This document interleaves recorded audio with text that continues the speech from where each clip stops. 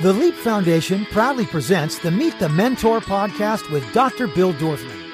Dr. Bill is a TV host, New York Times best-selling author, two-time Guinness World Book record holder, fitness guru, celebrity cosmetic dentist, and philanthropist who founded the Leap Foundation.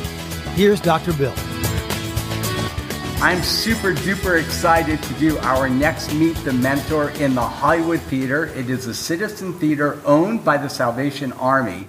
And this will be my absolute all-time life favorite Meet the Mentor because it's with my daughter, Georgie. And she's going to tell you about the business that she started. Why do we even do these? I'll tell you why. 16 years ago, we formed the Leap Foundation. What's Leap? Leap is a motivational leadership program for young entrepreneurs that we do every year at UCLA. It's a one-week program. Students live in the dorm. They come and they spend a whole week with us where we teach them skills they don't necessarily learn in high school and college. Our next program is July 16th to the 22nd. It will be at UCLA on campus, and we will have about 450 kids literally from all over the world. The thing that makes Leap so unique is that we bring in these amazing mentors. And because we had so many great mentors speaking at Leap, like Mark Wahlberg, Anthony Hopkins, Michael Strahan, Kathy Bates, Apollo Ono, the Olympic skier. I mean, amazing people. We decided to turn this into a podcast. Well, lo and behold, this podcast is now ranked in the top 2.5 percentile of all podcasts worldwide in our category. So every week we like to bring you at least one or two new Meet the Mentor interviews. Today is going to be super special because I'm going to interview my daughter, Georgie. Georgie is a 25-year-old entrepreneur and fashion designer. I should know this by heart, but I'm kind of nervous. She graduated from University of Wisconsin in 2020 with a degree in retail and consumer behavior. Almost 2 years ago, she launched a young woman's clothing line called All My Love. She is all my love. She's here with us today to share what it took to build a business from ground up as a millennial in today's competitive market. Georgie, thank you so much for taking time to do this with us today. You're welcome. Okay, so as her father, I can tell you unequivocally, this kid was born to be in fashion. She was like 4 years old. We bought her the little Disney costumes with those little plastic heels that most little girls can't walk in. My kid never took them off. She ran in them. She played sports in them with that little elastic bag. I mean, she was like, and then she'd go in the bathroom and just like do herself up. Even at 4 or 5 years old, it was crazy. When do you first remember kind of falling in love with fashion? Oh, I don't even remember. I always loved fashion. I didn't always know that I would work in the fashion world, but I always loved fashion. I mean, even as a little kid, she would put like boas on. I'll never forget one day she was 5. You know, we're sitting at breakfast. You're about to go to kindergarten. And I'm looking at her. I'm like, Georgie, are you wearing makeup? And you're like, no. I'm like, Georgie, you have on mascara. Like, I can fully see it. She goes, but Dad, it's so pretty. I'm like, no, go wash it off. Yeah, I was ahead of my time. You were way ahead of your time. So tell me how All My Love started. I started it in COVID. I had called you a bunch of times in college and said that I really wanted to start a fashion brand, and you always said, just wait. And then in COVID, I was finishing up school and sewing a lot for my design classes. And with the extra time that I never had before, I started just designing for fun. And it was my favorite part of every day. And then the more I got into it, I started just looking up how to start a business. And then I got my business license online. And then I bought the name All My Love. And the more I got into it, I just didn't want to stop doing it. So actually, do me a favor, because there may be students out there that want to start a clothing line. Take me through the initial steps. I mean, I remember the very, very, very first thing was like, Dad, I want to do this. I need a name for my company. Tell them how hard it is not to find a good name, but to find a name that's actually available, right? Yeah. Oh my gosh. I All My Love was not the first name I came up with. I knew I wanted something girly and fun, but every name was trademarked already. And how did you find that out? You can just look. I mean, I would think of a name and I'd Google it, and then I'd find some random business that already existed. And you can look up anything that's trademarked online. There's literally a trademark website. So as soon as you got All My Love, what'd you do with it? Getting All My Love was actually a really long process because there's an old jewelry brand that one time had a collection called All My Love that's been discontinued for years, but they still had the trademark, and it was a whole thing. But because I do have a rental service in my business, I was able to kind of change out of that category, and that's how I was able to get the name. Honestly, the one good thing about, because there are a lot of cons, but the one good thing about starting a business now is that like Google is your best friend. You can literally Google anything. You can literally Google how to start a business, or you can order books on Amazon called How to Start a Business. That's what I did. But so that's like one great thing about it. Like anyone can get a trademark, anyone can get a domain, anyone could start a website. Everything's extremely user friendly right now. So once you found a name that was free, what did you do next? How'd you trademark it or keep it? Or you just apply for the trademark, and then I got you apply for the trademark, and then I got rejected a couple times, and then I changed business categories because of the rental service implemented in my business, and that was how I was able to get it. And then what was the next step?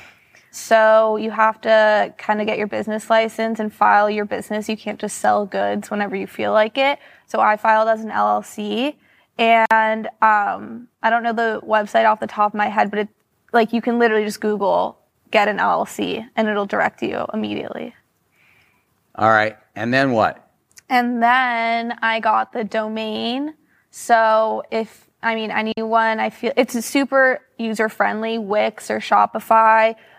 You can just get a domain through there and build your website from there. But interestingly, your domain is not allmylove.com. It's shopallmylove.com. Yeah, so allmylove.com, the domain was already taken. I don't even think that there's anything on that website. So I just did Shop All My Love, and that was available. And I think it's still pretty easy to remember. I also wanted to add, on top of getting the domain and trademarks, you also need all the social links. So you need the Instagram handle, the all of those are a lot of the time taken too. So it's kind of just trying to find one name where you can own everything, and that takes a long time. All under one name. Yeah. So then I started making designs, and I brought it to, there are, in fashion, it's different than other, kinds of products you make. There are so many steps. You can't just, submit a design to a manufacturer. You have to get patterns made, gradings, dye houses, sample. There's, a whole process, but there are places that will do everything for you, or you can individually source for all of that. And that's where I started. I just went to a place that does everything just for my first time around. And now that it's been about a year and a half, I have my supply chain a lot more locked down. So I'm able to individually source for certain things that I need. Tell me what it is about All My Love that you think is kind of your unique selling feature when you compare it to other brands in your category. I just remember always, every time I would, I love shopping. And every time I would go to stores, I'd be like, oh, this would be so cute if it didn't have this weird fringe thing on it. Or I just always felt I just felt like I'd walk around and wouldn't find anything that I liked. And so, I obviously think that my designs are what make it special and unique, because I think that they're beautiful. And I think that everything that I make is really easy to wear. I go through so many rounds of sampling to make sure that everything fits really well and the quality is really high, which a lot of the time when you're buying expensive pieces, you'd be surprised that that's not always the case. But then I also implemented a few buying options into my business. So you can buy something new, rent something new, or buy something that's been pre-loved. And I feel like with that, I've been able to kind of adjust to the customer's needs and price points. And the top that you're wearing right now? It's All My Love. It's coming out in a month with a few other things. And it comes in 2 colors? 2 colors. This color and then a raspberry color. And it's like a sweater tank top. And then I have these silk midi skirts to match both sets. So what would you say, going back from the inception of All My Love was probably the biggest challenge you had in making this company? I mean, I have a few. One, Go for it. One, like, really simple one is that I would say to always start really small with how much product you make. I wish that I didn't make a whole collection off the bat, because at that point I didn't have my supply chain locked down and I didn't know enough about the industry to really like produce those in a timely manner. And by the time it was all done, I was like, oh, I designed this like a year ago. And I was just, I don't know. I just wish that I had started small and built from there. It's also expensive. So that's my biggest advice. But then also, I just feel like when you're starting a brand, everyone has so much advice and everyone has so much to say. And everyone thinks that they know more than you if they've been successful at any point in their life. But I know a lot of the people that you've introduced me to or that I've just met organically started businesses years ago or in completely different categories. And they had advice that honestly I felt like didn't actually help me or wasn't always beneficial. And I really wish that I stuck with my gut on a lot of things, because at the end of the day, I feel like nobody knows your vision or your business the way that you do. And nobody cares about your money like you do. No, everybody wants your money. I always recommend, no matter what business you have, you always sign your checks, because literally nobody cares about your money like you do. It's so true. And a big thing that you taught me, especially with working with so many different people and trying to manufacture my products, was never pay up front, because I got screwed so many times doing that. And the truth is that that's not a standard, and people will take advantage of you from the beginning because they know that you don't know anything about the business. And now it just would never happen that way. And the other thing that we learned together was whenever you're working with a manufacturer, you need to have a deadline, right? Let's talk about that. Yes and no. There are delays sometimes that are out of everybody's control, especially with COVID. Unfortunately, it's still an issue and there are still setbacks. But I think that kind of falls in line with not paying up front everything. I'll pay for sampling and I'll get a sample, and then I'll pay for part of production, but I don't pay for the entire production until I get all my product. And I think that definitely incentivizes people to work faster.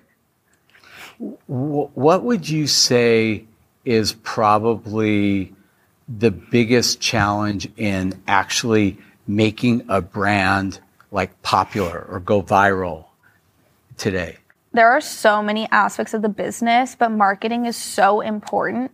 And I've worked with different marketing agencies, and PR agencies, and they charge through the roof. And I didn't feel like my vision was coming to life the way that I wanted it to. And I think that influencer marketing has changed a lot in the last couple of years, especially with TikTok. I mean, most influencers don't even accept gifting. So there used to be this organic way of gifting influencers, and they would happen to wear your pieces and you'd get lucky and get a bunch of people referred to your website. And then now it's like most influencers won't post anything unless they get a check. So it's hard for small businesses, especially with funding, figuring out who to give things to, who to pay. It's so expensive. And so my biggest goal this year has been just trying to push organically as much as I can, because honestly, I've seen the highest return on that.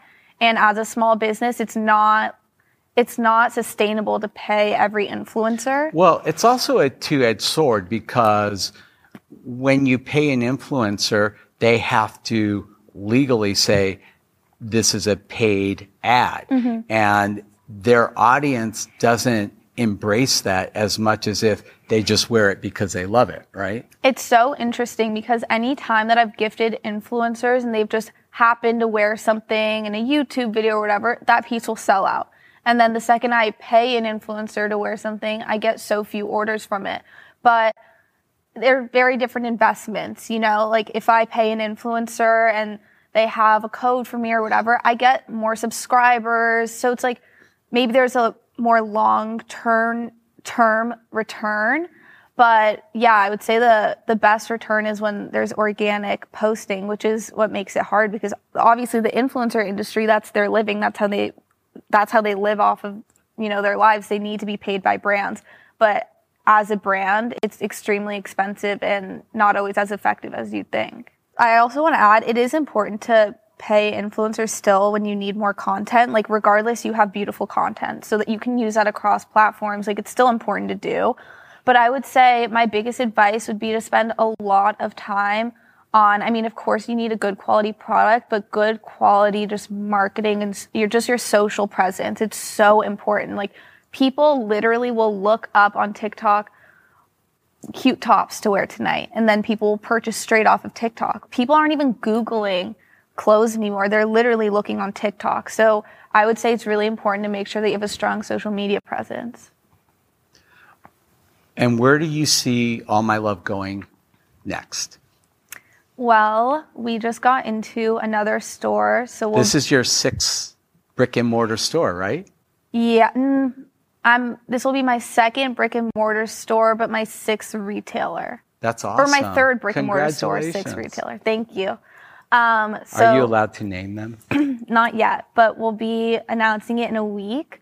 But I think where I see All My Love going is just being in more stores, more websites, and just growing my customer base. I mean, it's grown a lot it's only a year and a half old. It's grown a lot in the past year, but it's really exciting every time I send out an email blast and then I get purchases. It just makes me feel like I have this loyal following, and I get so many messages and emails, and I just want to build that up even more. It's the most gratifying feeling when you work so hard on a project and people are actually responding to it and interacting with it.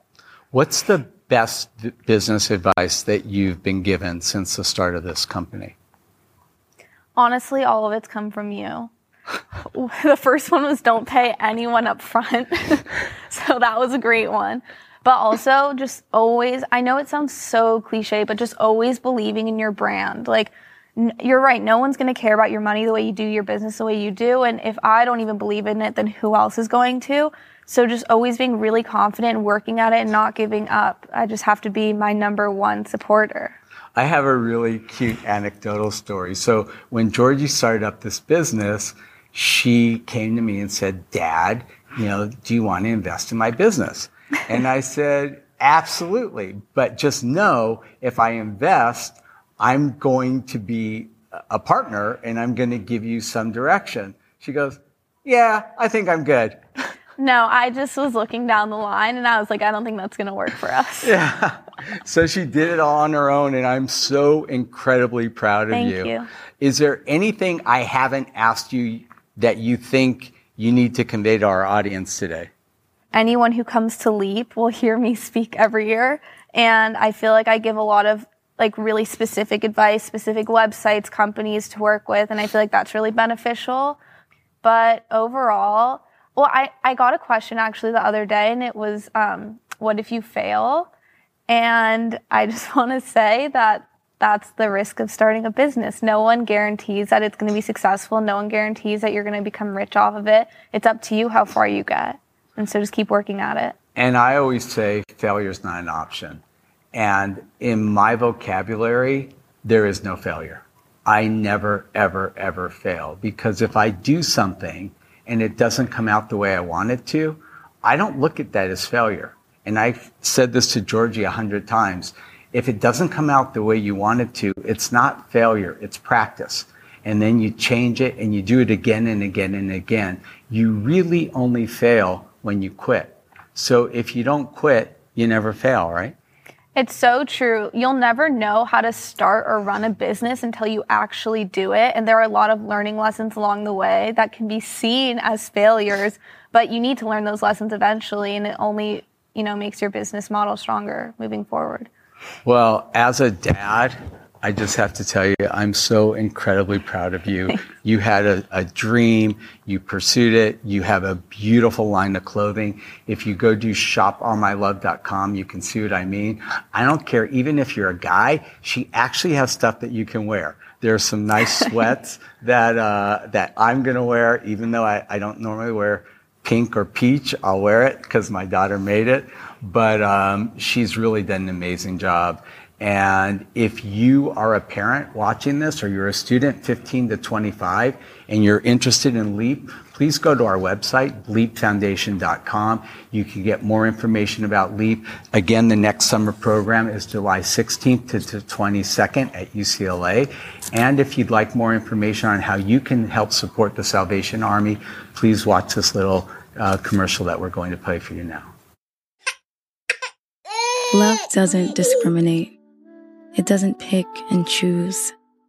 When there's so much to fight against, love fights for. When others flee, love runs toward. And when darkness prevails, love doesn't despair.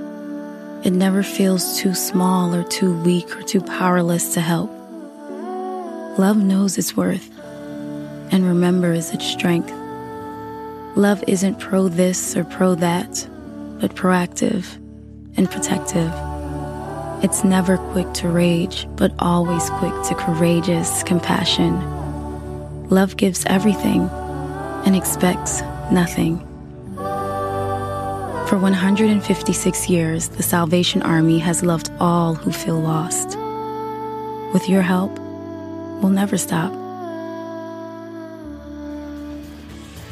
To learn more about the Leap Foundation, go to leapfoundation.com or find us on Facebook at facebook.com/Leap Foundation or on Instagram at Leap Foundation. Listen to the Meet the Mentor podcast with Dr. Bill Dorfman on Apple Podcasts, Google Podcasts, Spotify, Stitcher, or wherever you listen to your favorite podcasts.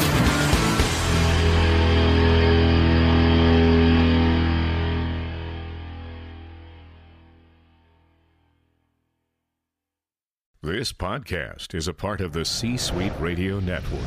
For more top business podcasts, visit c-suiteradio.com.